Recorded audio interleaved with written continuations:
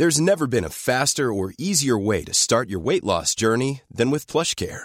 PlushCare accepts most insurance plans and gives you online access to board-certified physicians who can prescribe FDA-approved weight loss medications like Wegovy and Zepbound for those who qualify. Take charge of your health and speak with a board-certified physician about a weight loss plan that's right for you. Get started today at plushcare.com/weight loss. That's plushcare.com/weight loss. plushcare.com/weight loss.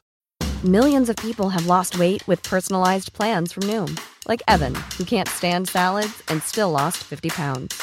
Salads generally for most people are the easy button, right? For me, that wasn't an option. I never really was a salad guy. That's just not who I am. But Noom worked for me. Get your personalized plan today at Noom.com. Real Noom user compensated to provide their story.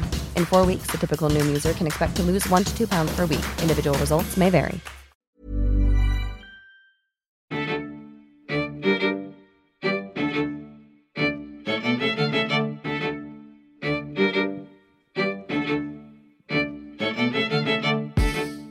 Hello and welcome to Curious Canadian History.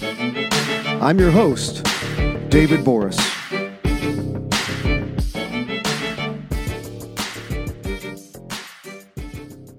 The St. Lawrence River is one of the most important waterways in the Western Hemisphere. It has been home to a multitude of peoples and has provided both food and commerce for centuries. It is both a cornucopia and a highway.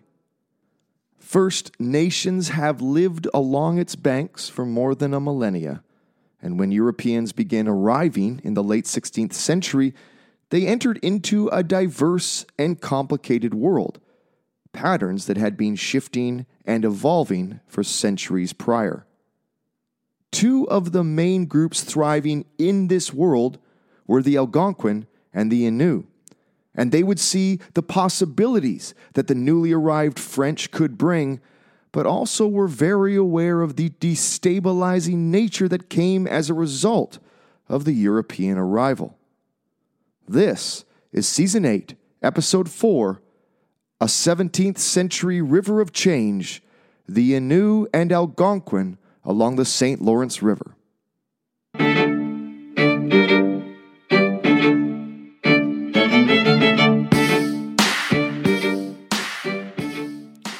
Today's book recommendation is by the author Jean-François Laudière, and the title is Flesh Reborn: The St. Lawrence Valley Mission Settlements Through the 17th Century. This was published by McGill-Queen's University Press in 2018, and this book is a groundbreaking view on the lives of Indigenous people along the St. Lawrence River. It's drawing on a range of ethno-historical sources, and so the book reconstructs the early history of 17th century mission settlements and of their Algonquin, Innu, Wendat, Iroquois, and Wabanaki founders. Far from straightforward byproducts of colonialist ambitions, these communities arose out of an entanglement of armed conflict, diplomacy, migration, subsistence patterns, religion, kinship, leadership, community building, and identity formation. So to understand the First Nations living along the St. Lawrence River, we need to get a sense of the river itself. From Lake Ontario, the river flows northeastward and joins with the Ottawa River, the St. Lawrence's main tributary, and combining with other waterways flows into the rapids near modern-day Montreal. It then continues its downstream progress towards the ocean, often broken up by a series of small islands. The Richelieu River then joins it, and then it widens out at Lake St. Pierre, then narrows again near modern Trois-Rivières. It widens once more, and then finally narrows again at modern-day Quebec. After that, it explodes outwards, connecting with its second largest tributary, the Saguenay, before finally spilling all the way into the Gulf of St. Lawrence, and then, of course, the Atlantic Ocean. In the 17th century, the vegetation along the river's banks was far more dense than today, and consisted of more numerous wetlands, swamps, marshes, and even small lakes. All of this containing a wide variety of both freshwater and saltwater species. This also meant a rich variety of animals that lived along the river, feeding off the rich vegetation and abundance of marine life. Because the climate of the region is fairly predictable, if not harsh, and its shorelines produce incredibly fertile soil, sometime around the 11th century, indigenous inhabitants began cultivating maize along the river. So maize is like corn. Clearly, the river also acted as a natural superhighway from the Gulf of St. Lawrence all the way to the Great Lakes and into the interior of what would become Canada. By the early 17th century, the river was largely occupied by semi-nomadic Innu, whom the French mistakenly called the Montagnais, and Algonquin, who today refer to themselves, and please forgive my pronunciation, as the Omamawinini, or as part of the broader Anishinaabeg peoples. While the Innu remained semi-nomadic, the Algonquin experimented more with sedentary cultivation practices. Corn, squash, beans, and peas were all grown along the St. Lawrence River. Peas, in fact, were not native to the region, but acquired via trade with Europeans. The island known as Minitik Uten Intagugaban, the island where there was a village, was historically a popular sedentary spot for Algonquin until taken over by St. Lawrence Haudenosaunee, whose village was identified by Jacques Cartier as Hochelaga or Hochelaga, and today, of course, is on what we call the island of Montreal. Even for those Algonquin groups which did cultivate maize, none of them seemed to give up their seasonal movement patterns for obvious hunting and gathering purposes. For many Algonquin groups, their yearly habits were flexible, using a hybrid of sedentary and semi-nomadic practices. Both the Innu and Algonquin shared similar linguistic origins as part of the Algonquin language family, but the Innu speak the Cree dialect, and the Algonquin speak the Ojibwe dialect. Both groups organized based on highly mobile family hunting bands coming together in large groups in the summer and dispersing in the winter. A number of these family hunting bands would often come together in what anthropologists refer to as regional bands, or as the early French referred to as nations. These bands, often associated with a specific territory, were united by kinship bonds, and often had chosen leaders, though these were not centralized political units in any Western sense. Because the winters were so harsh, cultivation could not be relied upon regularly, so hunting and gathering became key to survival, and it was crucial that the various bands disperse into smaller numbers in the winter to minimize competition for resources. Sometimes family groups would spend 8 to 10 months of the year in relative isolation from their cousins. Because kinship networks were defined by both the father and mother's side of the family hunting bands were constantly being reshaped and reformed, creating vast networks of connection throughout the various communities. When summer arrived, family groups would assemble in large numbers, often associated with their regional band or nation, and they would assemble at traditional areas throughout the St. Lawrence River Valley. One of the most important meeting points for both groups, the Innu and Algonquin, was one of the most narrow points along the St. Lawrence River. It was a prime fishing and hunting location, and the particular bark on the local trees were perfect for making canoes. The Innu called it Wabastikuak, the Algonquins Wabatikweang, and the Mi'kmaq Gipig. The French, who established a permanent settlement there in 1608, would call it Quebec, clearly derived from the Mi'kmaq term for the location. Curious Canadian history. We'll be back after the break. Millions of people have lost weight with personalized plans from Noom. Like Evan, who can't stand salads and still lost 50 pounds. Salads generally for most people are the easy button, right? For me, that wasn't an option. I never really was a salad guy. That's just not who I am. But Noom worked for me. Get your personalized plan today at Noom.com. Real Noom user compensated to provide their story. In 4 weeks, the typical Noom user can expect to lose 1 to 2 pounds per week. Individual results may vary. The relationship between the Algonquin and the newly arriving French was one rooted in trade, but also in protection. The Haudenosaunee, known to history as the Iroquois, had been a constant enemy of the Algonquin, and the arrival of the French offered the Algonquin an opportunity to turn the tide in their decades-long rivalry. When talking about the island of Montreal, for instance, many Algonquin leaders professed hope that the French would build a base on the island, claiming they would then resettle it if done so, as this would pose a serious defensive obstacle to attacking Haudenosaunee from the Five Nations Confederacy. For their part, the French, especially the leading figure in early French settlement Samuel de Champlain, saw in the island of Montreal a strategically important position based along the St. Lawrence River. The French had been slowly increasing their numbers in both Mi'kmaq, Algonquin, and Innu territory since the early 17th century, and they saw the Algonquin and Innu as key partners in the lucrative fur trade along the St. Lawrence. Though on the heels of this commercial incentive came, of course, those far more interested in, and I quote, the civilizing mission that accompanied most colonial projects around the globe. As one early French colonial wrote back in 1612 about the indigenous groups on the East Coast, the vagabond and divided Mi'kmaq and Malecite need to be assembled by the culture of the soil and forced in this way to reside in one place.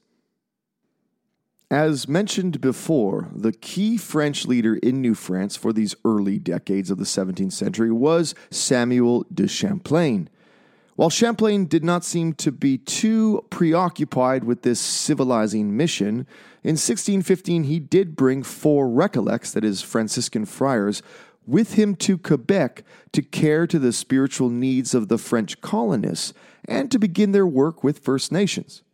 But it was not really until the 1630s when the colony began to really prioritize this spiritual mission. In fact, many leading figures in the French part of the fur trade saw the arrival of the church as a potential threat to their economic relationships with the Algonquin and Innu.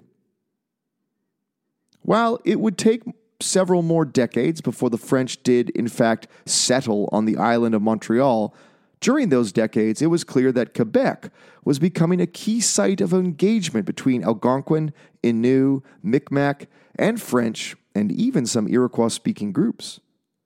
Some bands took advantage of the good soil in the area to grow crops, but generally speaking, trade was key here, and many different indigenous groups camped in and around the French settlement to engage in such. Of course, the French were also keen to proselytize, though the preaching of the gospel was received with little more than a mild curiosity amongst most First Nations that arrived in the area. Of course, the interactions at Quebec also meant the formation of both informal and formal military alliances. The earliest record of an alliance was back in 1603, when Champlain extended the French crown's offer of military assistance to an Innu, Algonquin, Malecite coalition. In 1609, 1610, and 1615, Champlain and other French soldiers had accompanied this coalition on attacks against Haudenosaunee warbands. By the early 1630s, the threat from the Haudenosaunee Five Nations Confederacy began to grow as the Five Nations sought to expand their territorial control over the extremely valuable trading networks that crisscrossed throughout their neighbors' territories, specifically trading in furs. The onset of the Beaver Wars, as the ensuing conflict would be called, led to numerous attempts by Algonquin leaders to secure extended French military help as Haudenosaunee warbands were being spotted as far north as the settlement at Quebec. Because of the semi-nomadic nature of Algonquin and Innu, The family bands, small in size, dispersed, and isolated from one another, were particularly vulnerable to determined attacks by Haudenosaunee war parties. The Five Nations had several other advantages as well.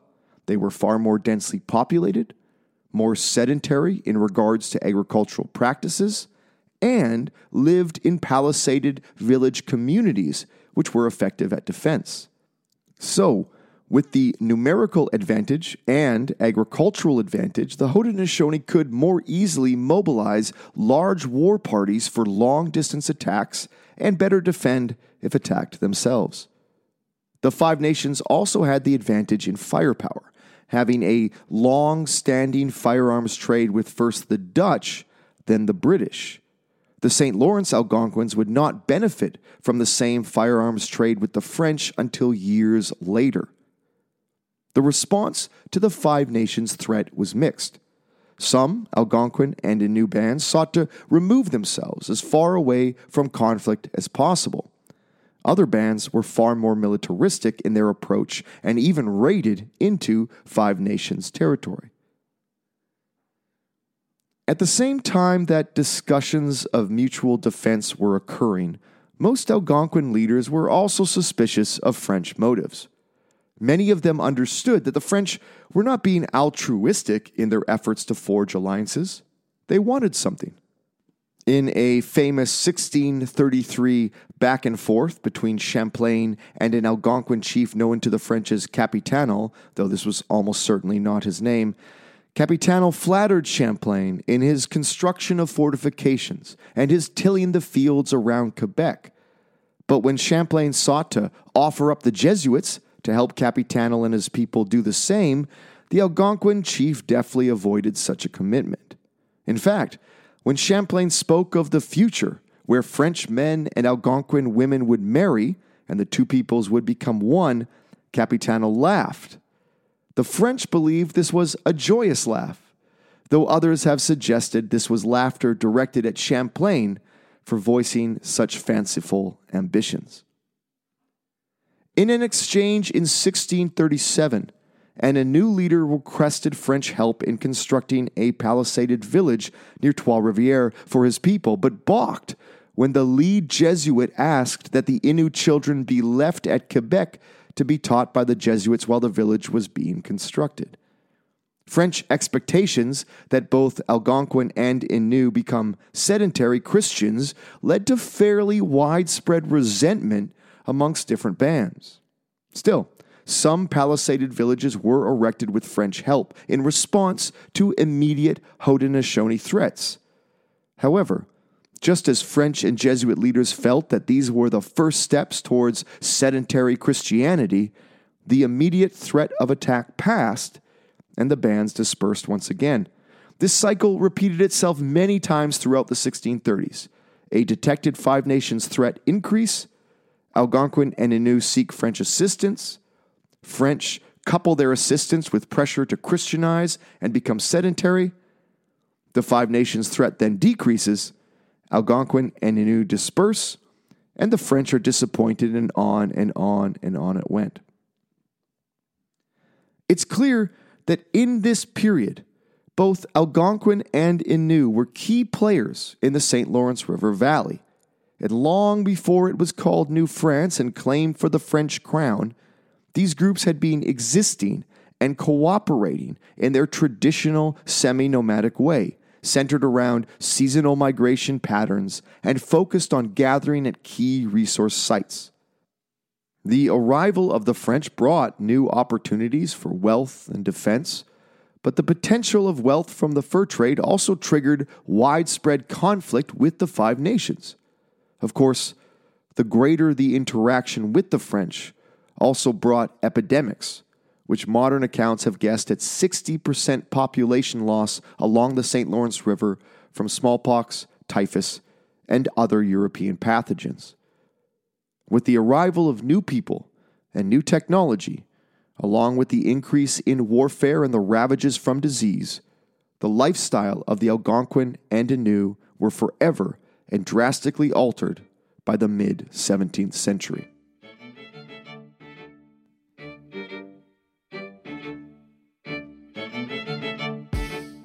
want to thank you all for listening today.